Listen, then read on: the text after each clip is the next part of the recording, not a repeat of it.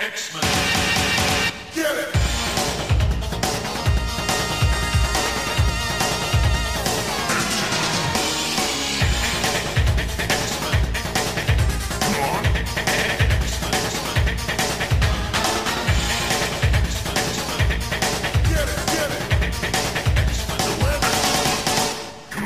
Hey everyone, and welcome to another exciting episode of Battle of the Atom. This is your weekly X-Men podcast where we rank every story from A to Z. I'm Adam. And I'm Zach. And Adam, Heyo. we don't tend to talk about other X-Men podcasts on this show. Just for respect. I mean, generally, no. We try and, unless they're on our show. I want to start out with saying that I am a fan of the podcast Jay and Miles Explain the X-Men. Part of the reason why we are doing this podcast to begin with is how I met a lot of people. I think they were the forerunners in making people think about X-Men better and more. Yeah, still are. And still a great show. Mazel to Jay on the baby. And I say this to say they have a running bit about how they don't think Shinobi Shaw knows what sex is. Yes. And I think that bit's funny. I don't think that bit has any relationship to canon, but I do think it's a very funny bit. So that's the one time we're going to reference the fact that Shinobi Shaw in not knowing what sex is, so that everyone who's making their own jokes at home, get them out now. And we're gonna go through the rest of the episode assuming Shinobi Shaw knows how to. With all respect to Jay and Miles, that is, I don't know if I agree with anything you just said. I mean, yeah, you heard it here first. Adam doesn't think Jay and Miles were an influential podcast on the X-Men community. I meant about Shinobi Shaw. As we will see in this episode, he is a total moron. No one's saying that Shinobi Shaw's not dumb. I'm not sure he knows where certain things are on his own body. So I feel like Shinobi Shaw has if Shinobi Shaw knows anything, Shinobi Shaw has a very strong understanding of his own personal anatomy. He knows how to take a nice bath. Shinobi Shaw loves to exfoliate. He sure does. So if you didn't catch on, folks, this episode is all about Sebastian Shaw's progeny. Or maybe not, right? Wasn't that called? It's not. He's Harry Leland's kid. They were having to. That's right. Just sometimes something. Who's to say? Sebastian's just like, well, listen, you're my crappy kid. Harry doesn't get dibs on you. You're mine now. So this whole episode is about the wonderful and eccentric Shinobi Shaw, and hard to come up with comics that Shinobi Shaw is in. He's not actually in that many. So we did our normal homework and we found some interesting stuff. So who do we have to thank for this unique request? Well, here's the thing, Adam. We have someone to thank, and they're not the man they think they are at home. Oh, no. They're a mullet man. A mullet man burning up his fuse here. I really wish he'd sung that like in full Elton John. I can't do it. Mullet man burning up his fuse of hello. See, there you go. Sir Elton's that was way good. Outside of my range. So Mullet Man aside, if you want to be like Mullet Man, have Elton John write a song in the 70s that we can make things about your name with, or patreon.com/comicsxf. Give us $5. Just $5, people. Do you know how much a comic book these days costs? It costs about $5. Yeah. And it takes longer to listen to one of our episodes than it does to read one. In fact, you could probably read 3 comics in the time that you're listening to these episodes. Yeah. Here's what I'm going to say, though. Obviously, it takes way more time and effort to make a comic book than it does to do our show. That's a dirty lie.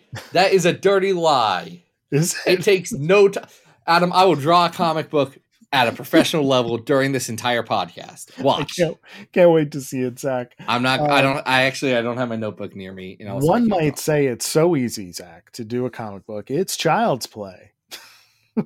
There we go. Segue? You circled back around and we got it going. That's right. The first story we're talking about is the crossover between Marvel's X-Force and New Warriors. It is Child's Play, written by Fabian Nicieza, with pencils by Tony Daniel on the X-Force stuff, Derek Robinson and Brandon McKinney on the New Warriors. Adam, are you a New Warriors guy? You were around in the 90s. No, I certainly am not. And, every once in a while I'm tempted just because there are the obvious X-Force Hellion stuff going on that are, part of this particular story.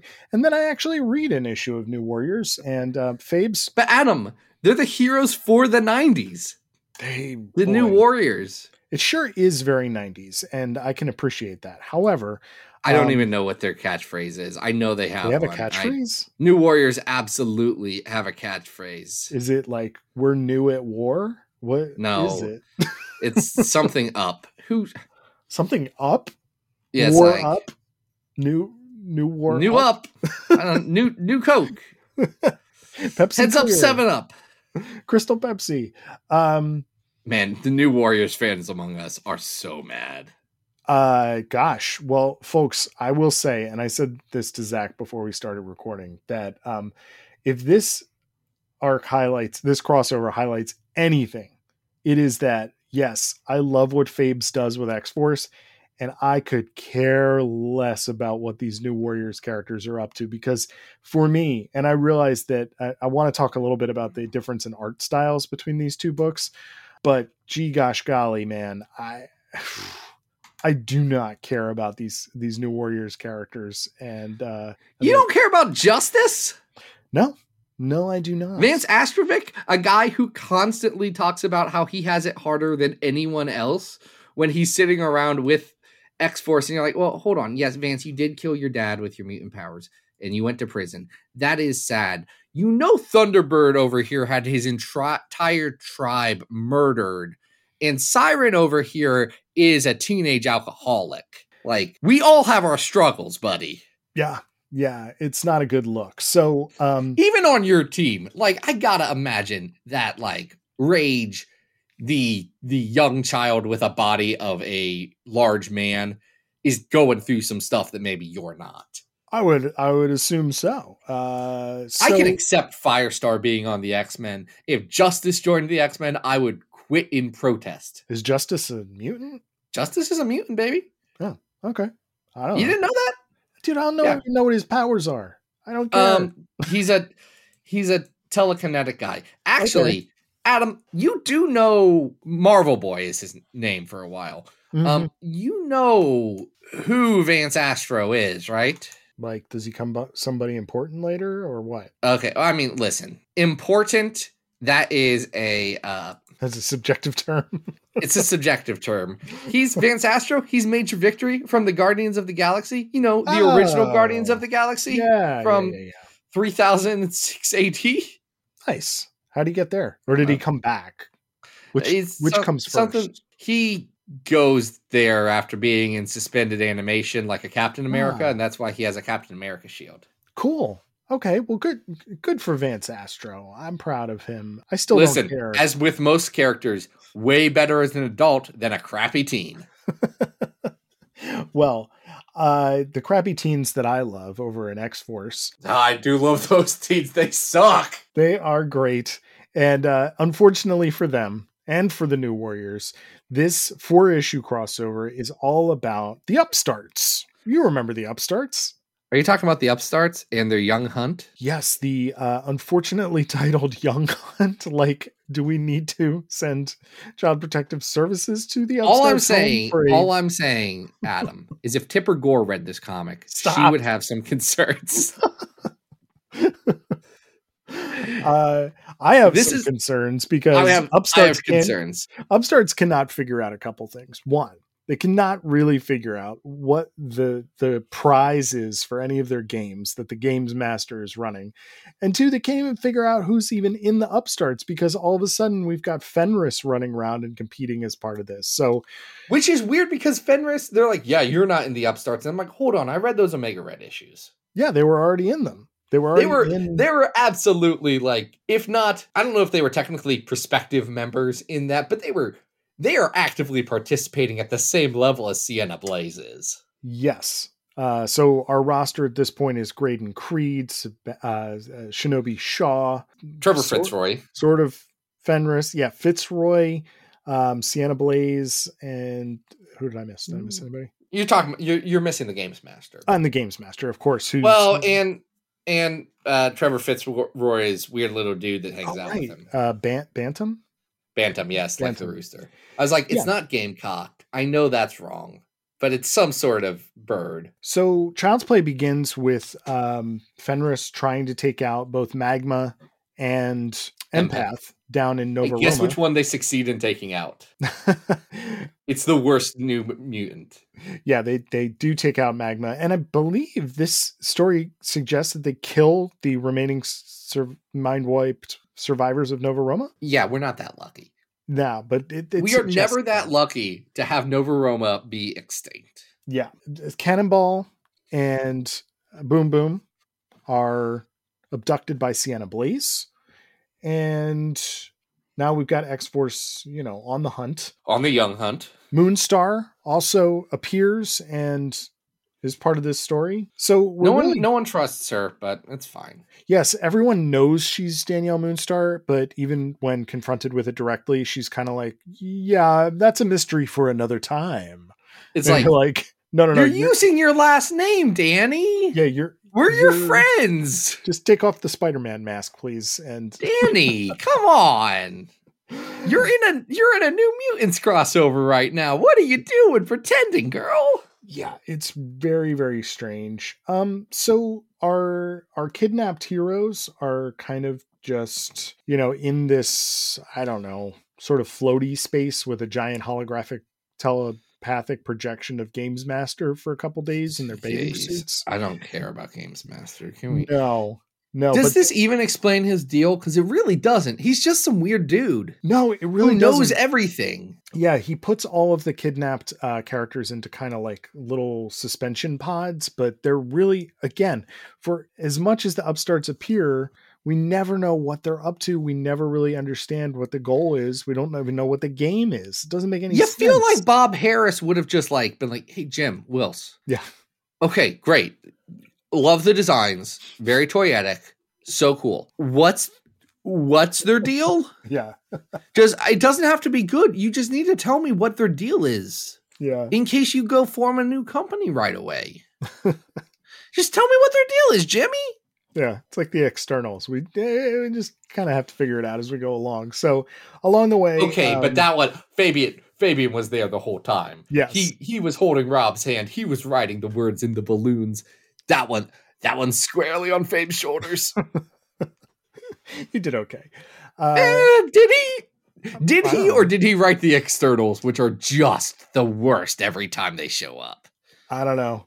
They had Capullos, so there was something fun happening there. Anyway, so at a certain point after fighting Fitzroy, they figure out how Bantam's powers work in terms of his teleporting, and they just throw him into Sebastian Shaw's bathtub. And eventually they figure out how to actually go and attack the upstarts and the Games Master. The art in between New Warriors and X-Force is drastically different. X-Force is drawn by Tony Daniels. The New Warriors issues are significantly not as well drawn. Who's the artist on these? It's Derek Robertson's the main one. Yeah, and they're fine, but it's very much just kind of house. Here's the thing: X-Force has the best artist that X-Force could hire for this. Yep, mm-hmm. And New Warriors has the best artist that New Warriors could hire for this. Yeah. It's just like I guess in concept, Silhouette and Night Thrasher are cool, and I like Speedball. Like, again, conceptually, I mean, he spends a huge part of one issue just complaining about why he doesn't have a new costume, and then one appears. Just very funny. Does take up way too much page space. Like Dick Rider Nova's good, but he doesn't get good for another 20 years. No. Man, it's just like, I've got nothing for the New Warriors. I don't know why they're here. Well, I think they're here because Fabes is making an honest attempt to follow up on, New Mutants, Hellions as a group of characters and how they intersect. It's also just, a blatant grab for eyeballs on New Warriors, I think. He's following up on one Hellion character. He's like, man, what's Firestar been up to? And they already did a check-in on that. They sure did. Just did like 6 months beforehand. Yeah, and that's a much better issue. So altogether, that issue's actually bad too. I didn't say it was great, but that's when Fabian's like, actually, this is Novaroma's deal. And we're like, is it? So this is a whole bunch of nonsense, really. We do get a little X Factor cameo at one point, and they call Rain.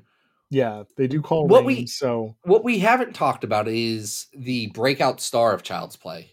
Oh, that is Paige Guthrie. Oh, that's right. We really should, because it's a confusing introduction to this character and what she can do. Yeah. At first, she's talking to animals. That doesn't come up. It sort of suggests she's a shapeshifter, right? Like she kind of suggests right?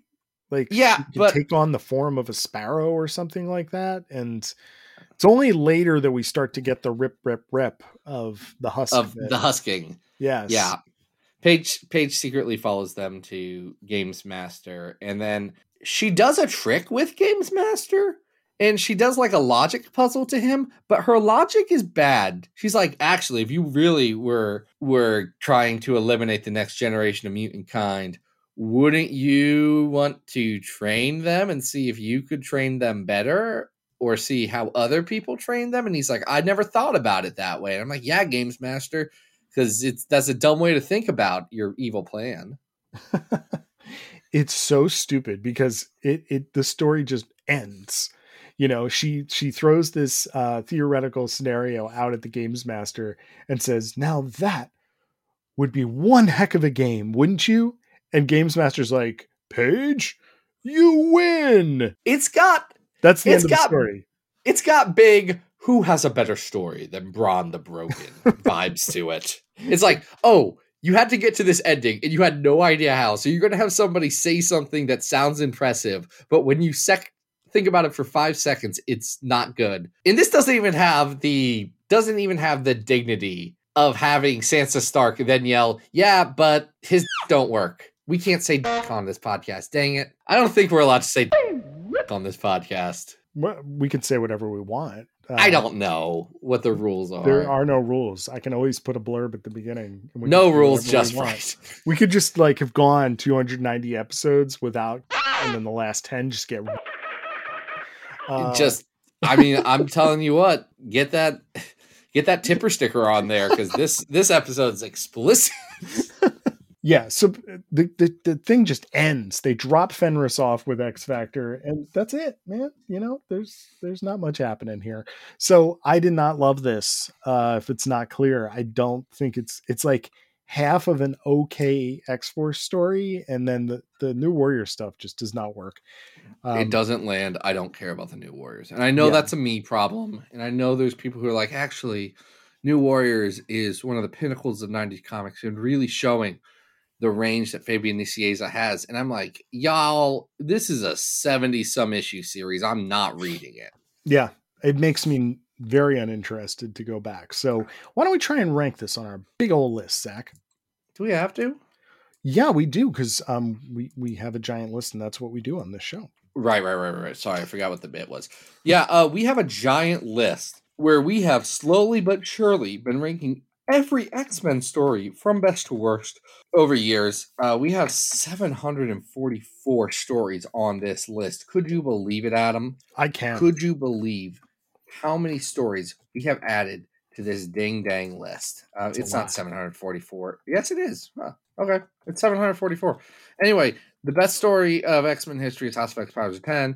It's X Factor 1 through 6, The Longest Night at number 100. That Dracula one at number 200. The Black Blade, Wolverine at 300. We have not broken 300 in a spell. I'm just saying, maybe we've read the 300 good X-Men stories and we're down to the bad ones for the rest of the podcast. Let's see what happens. Every episode's a new adventure, Zach. It's a new adventure. Number 400 is that bar issue of Wolverine Volume 3 where the beer bottle looks like Wolverine's. Number 500 is Rise and Fall of the Shi'ar Empire. Number 600 is Wolverine Bad Rock. Wolverine heavy at the hundreds right now. Yeah. Marvel Superhero Special 6 through 8. The bizarre Roy Thomas Outback era story is at 700. And 744, it's the Draco. So Child's Play bad. I have down at 603, I have highlighted Brood Feud 2. Better or Not worse? as good as Brood Feud 2. Okay, so we know Brood Feud 2 is a comic that isn't hurting anybody. I would argue this is better than the Nova Roma arc of New Mutants at 611. It's not as good as Pride and Wisdom at 610, though. Like, it's right there. Yeah. All right, well, let's put it there. Yeah, you found it. It's our new 611. It's Child's Play. Perfect. So you'll notice that even though this is a Shinobi Shaw episode, he's not really in Child's Play that much, even though he is an integral player in the game of the Upstarts. So he's both the main upstart and woefully unimportant to the main upstart story. Yeah.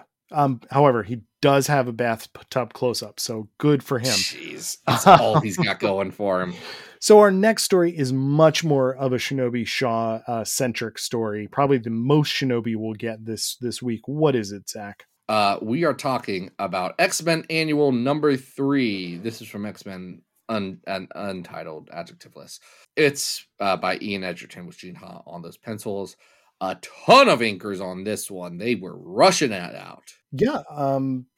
I want to talk about the art for a second because I think Please I've been do. critical of Gene's work before. I think I spoke very negatively about it when we talked about the adventures of Cyclops and Phoenix. And I like to think I chastised you for that. You sure did. But here, what I immediately thought of was, in terms of the way it's drawn, is it bears a striking resemblance to some of the classic X-Men John Bolton stories. Mm-hmm. And I think that's fair. I think that despite the story being kind of thin, the art really elevates it to a certain extent. So kudos. Here's what's weird about this. It starts with all of the X-Men second-guessing Storm. Including Professor X. It's the most paternalistic like Professor X has been in a spell. It's very strange. It's weird and bad.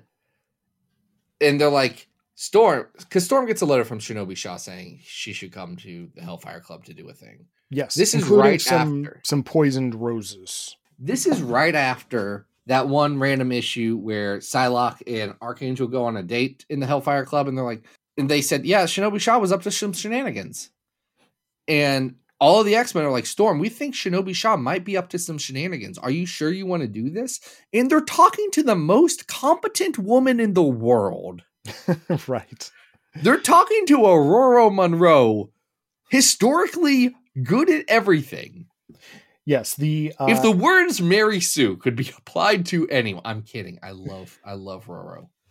The X-Men questioning her are in this order: Bishop, who's obsessed with how cool Storm is, Archangel, and Archangel, who okay, fine, if he's going to be paternalistic, fair, but complete dum-dum, and Hank McCoy, and everybody is kind of like this is what's weird about this issue. On top of them all questioning Storm, she comes downstairs in kind of like a black leather dress with knee-high boots and some gloves that go up above her elbows, and everybody's like, "Ooh, cool new look, Storm. Never did this before." And I'm like, guys, wait, what?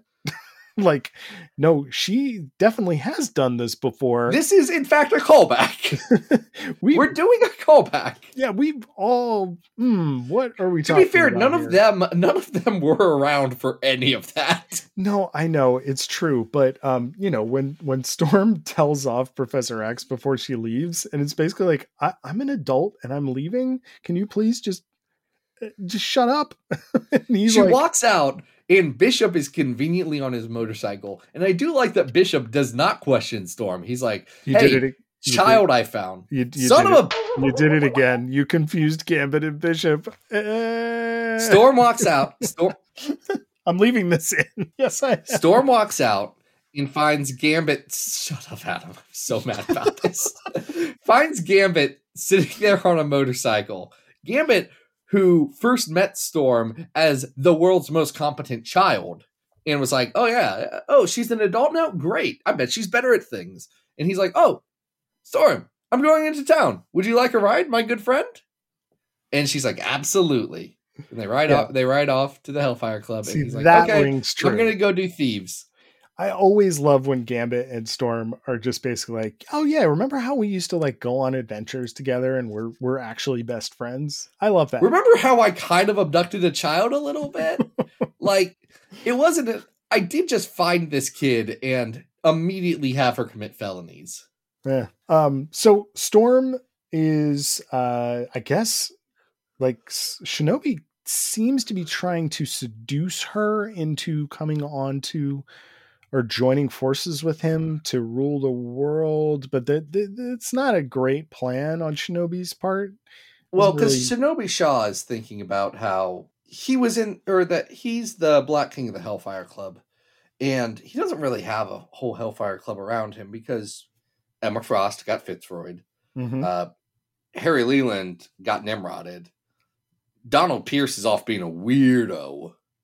And he killed his dad. He dropped his dad out of a helicopter.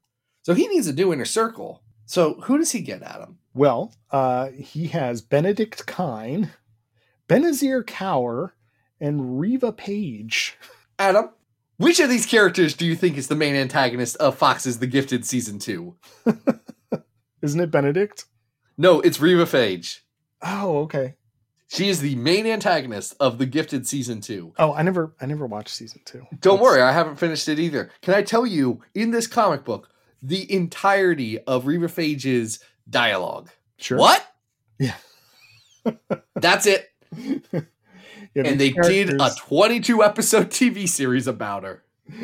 Yeah, so essentially it's admitted that the flowers poisoned her, poisoned Storm, gave her like, hallucinations. Yeah, like it's gonna make her suggestive to joining sides with them, and Storm, in Storm fashion, fights back. And she doesn't need the rest of the X-Men to come protect her, even though they show up to try and help her. And they, I guess Bishop, Gambit, is Warren here for this part, or is it just Bishop and Gambit? Anyway, they fight these new Hellfire goons.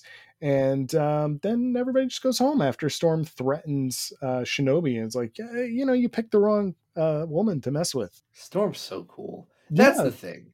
As much as I don't think this is a good issue of comics, Ian Edgerton is doing an important thing and something that was not done enough in the 90s. And that was remind people how cool Storm is.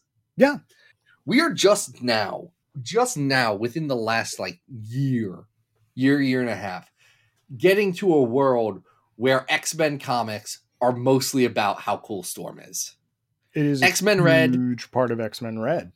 X-Men Red is 90%. Hey, look at this cool thing Storm did this week. Isn't she great? And it's not even the level. Look at this cool feat that we can add to battle boards. It's just like, look how cool Storm is as a character. Isn't she the best? Love how much Al Ewing loves her. Yeah. Finally, Ian Edgerton does also love her. Appreciate that. Yeah, there is Edgington, also excuse me. A very weird and poorly. I don't know if I want to say poorly, but I don't really. You can say poorly. I don't like the art style of the Banshee backup story in this. However, it did make me long for annuals with backup stories and multiple awesome pinups, as appear in this particular issue. So pinups, great. Banshee story.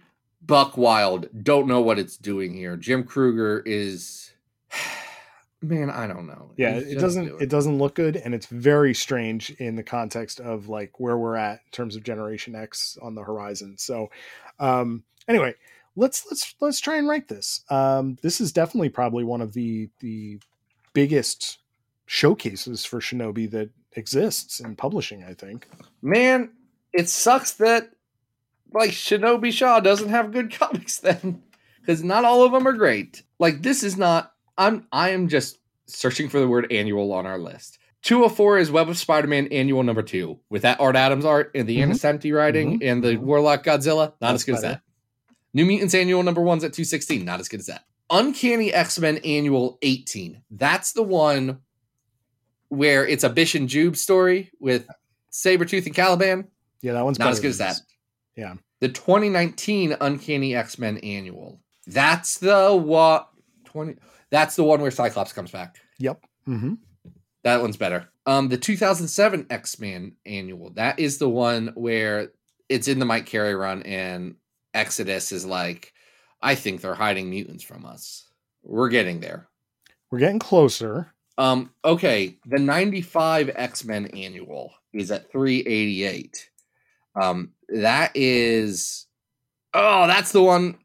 Okay. I found our floor, because this is better than the 95 Annual. That's the one where Cannonball's racist sister joins a cult. Oh, yes. We're between Yes. those two annuals. Yeah, I think we're better than that. So we're in the 300s here. Better or worse than Schism at 380? Better than Schism. Better than Schism. Okay. I like the art better as a whole. Yeah, okay. Let's go up to, let's see. 350 is Nation X. Better or worse than Nation X? That's a good one. It is. We're in the right spot. We are. I don't think it's as good as Nation X. Okay. I think Nation X has a lot of good ideas, even if it's a little long. But like, I think this is better than New Mutants Truth or Death at 353. Yeah, I would agree with that. Is this better or worse than Wolverine and the X-Men 37 to 39? That's the two kids that infiltrate. Yeah, with some Pepe art in there. Yeah, I think this is better than that. Is this better than XL at 351? I think the X Factor Investigations XL arc is probably better than this, which would make it our new 352. Perfect. All right. So Shinobi Shaw doesn't get in a bathtub this time. No. He does, I think, start the issue off in a bathrobe, though, right? He does. That's it's close. That's his uniform. He's just playing it's like here's the thing about Shinobi Shaw. You know how they have like model sheets for all the characters? His just happens to be him in a bathrobe. Or under some bubbles. He doesn't have a costume, does he? Not really. That rules. Yeah, he just wears a suit or nothing, or his birthday suit. I am Shinobi Shaw. I'm going to wear whatever I want. I'm a weirdo. Shinobi is just such a weird dude. Yeah, which is interesting because our final story, I feel like Shinobi is actually not the weirdest person in the story. Shinobi Shaw, the mature, reasonable adult of this story. So from 1995, Generation X annual #1. This is the only Generation X annual, correct? No, they do. Well, no, it's absolutely not. They have a 96 annual, a 97 annual, a 98 annual, and a 99 annual. I know that because I know that one of the annuals is an adaptation of one of the Generation X novels. I believe that's the either 96 or 97. I know that 98 is 1998 is when all of the Marvel annuals were actually 2 books doing one annual, like they had been doing on X-Force and Cable. And this is Generation X versus Dracula. Oh, yeah. I remember that one. It's the time that Chamber got his face restored because of Dracula, yes, as opposed to the time Chamber got his face restored due to Dracula's arch enemy, Apocalypse. All right. So before we talk about the actual story, this is a weird story. We should probably just mention this is one of the most haphazard thrown together art teams of all time, right? Here are the pencils are credited to Ashley Wood and Sean McManus. Okay. Ashley Wood, you may know as a comic book artist, done a lot of stuff. I know him best for doing work on the Metal Gear Solid comics. Oh, okay. So have you, Adam, I know you're not really a Metal Gear Solid guy, but are you familiar with the art? Yes. Of Metal Gear Solid? Mm-hmm. Like it's very smoky, painty, like conceptual art more than anything else. What's the word? Impressionistic. Okay. That's not what Ashley Wood is doing here. I don't know what Ashley Wood's doing here. Well, we also have Steve Lytle, Bill Sienkiewicz, Vince Russell, and who's the last inker here? It's Gary Chandler. Yeah. So 2 colorists, 2 letterers, and they have 2 writers, which tells me very, very clearly, Scott Lobdell wasn't getting his scripts in for some reason. They brought in Loeb to tighten this up. They couldn't. I don't even want to say that pencilers were delayed in so much as they probably could not do the number of pages that were asked for in a given time. So they spread it out to get as many pages out. We're going to split pencil duties. We're going to have as many inkers as we can. We're going to split colorists. We're going to get this book out on time because they had to, because this book introduces Mondo. And I believe, well, Mondo is already introduced in like some one-off pages of Generation X, and he was in Generation Next. But like, I believe this does. He was not a growing concern. No, I believe this comes out after Mondo's introduction to the school in Generation X10. Oh, like, okay. By the time it actually gets released, I'm double checking that right now. Interesting. But yeah, this is pretty clearly thrown together. Yeah, it really feels that way. So, the girl that has been hanging out on a deserted island with Mondo turns out to be Emma Frost's sister, Cordelia. Her 17-year-old sister. Yes, who appears on the very first issue in a state of undress and lingerie, trying to pitch that she should join the Hellfire Club to Shinobi Shaw because she is in possession of a mutant that she has kidnapped, who turns out to be Mondo, that can take over the world. I don't know about that, Cordelia. Mondo! It's Mondo. Like, he's not conquering the world anytime soon. Shinobi Shaw, very responsibly, is like, half-naked child, please get out of my house before I go to jail. Please, listen. I'm not trying to cramp your style. If this is how you want to express yourself, Lord knows I, Shinobi Shaw, am for it. You are a child in lingerie. Please get out of my bathroom. Yes. I don't think Shinobi Shaw's in a bathrobe in this one, but the vibes are there that like he's in one. He's like, I'm uncomfortable with this. Yes. So hard cut back. Cordelia wants to become the next member of the Hellfire Club. Yeah. Shinobi Shaw's like, that's not how it works. No, it's not working. Your sister got brainwashed-ish. I killed my dad. Like, that's how I came. I got it because of force. What are you doing here?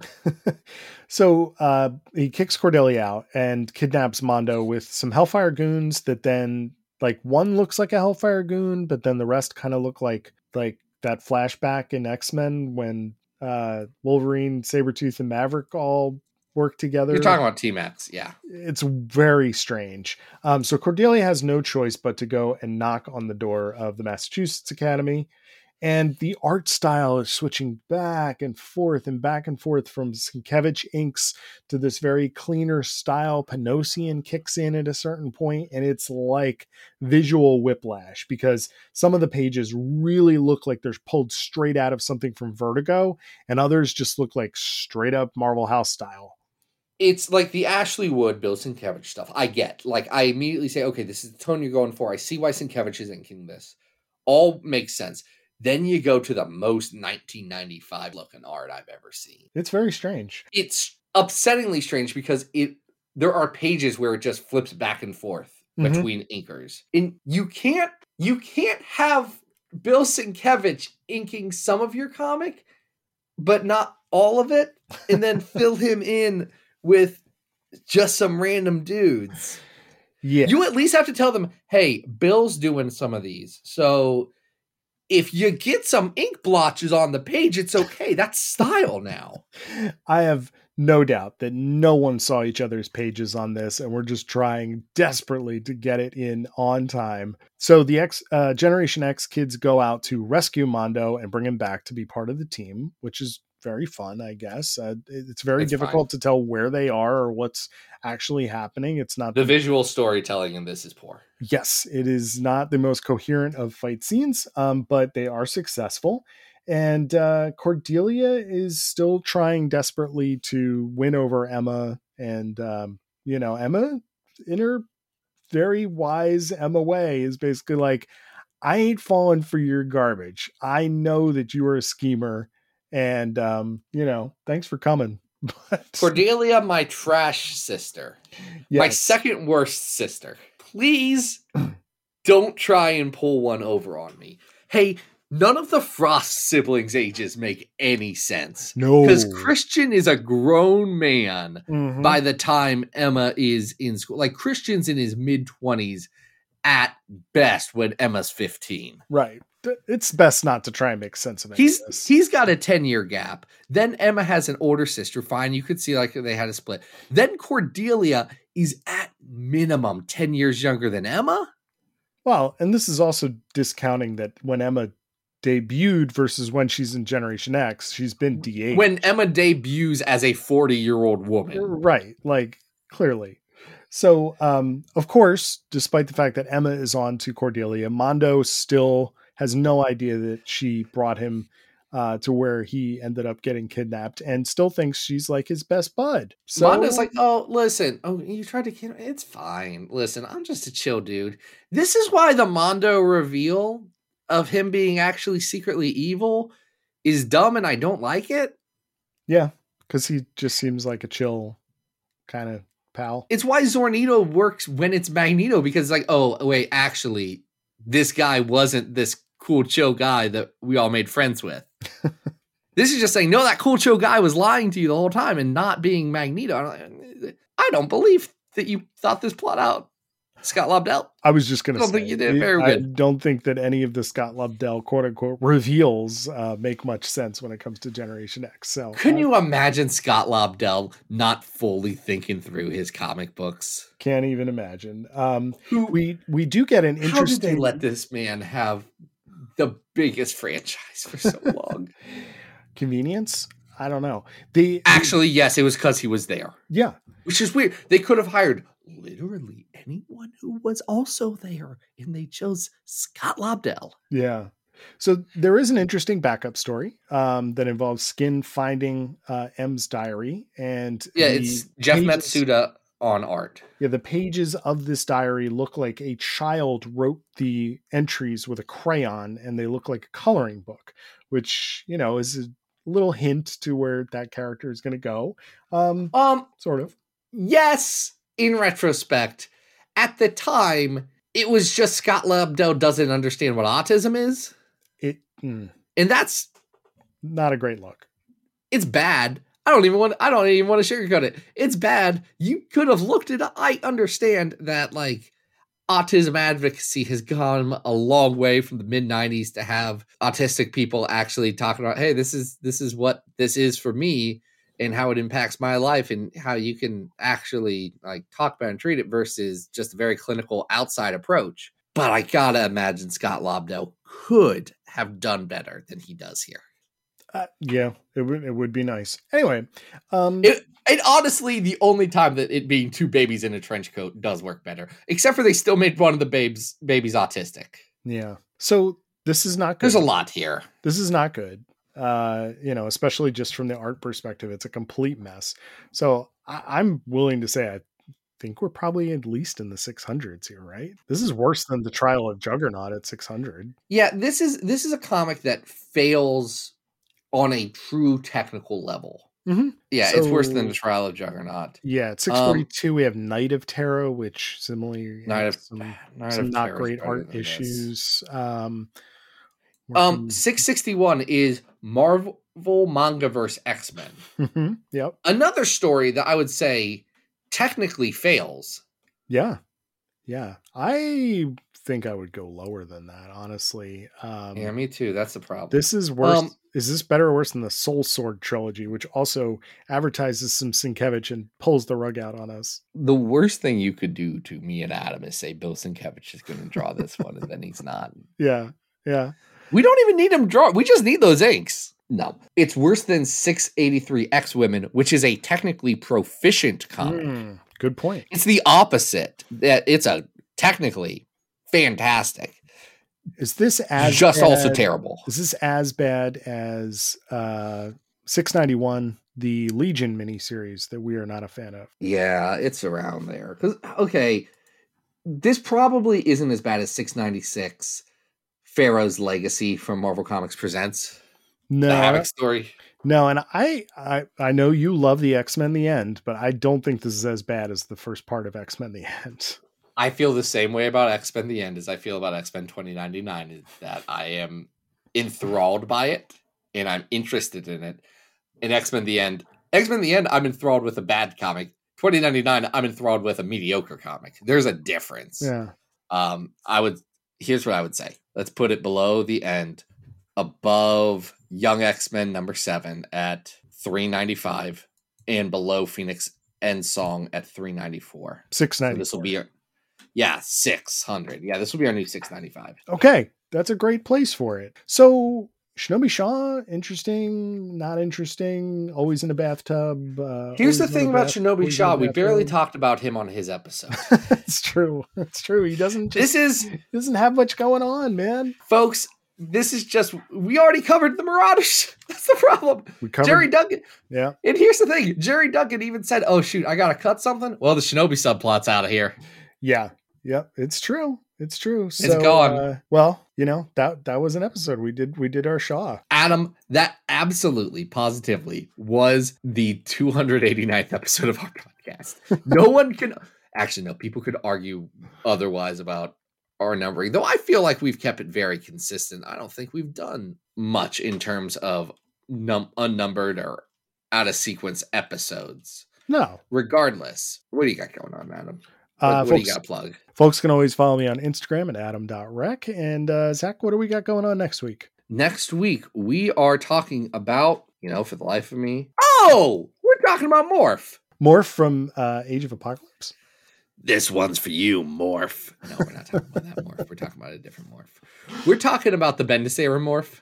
Nice. All right. Hey, folks, if you want a podcast where we're going to do an episode about Shinobi Shaw where we don't really talk about Shinobi Shaw, and then follow it up with an episode about Bendis era Morph, where I do believe we will talk about Bendis era Morph significantly more than Shinobi Shaw, this is the podcast for you, baby. This is the one.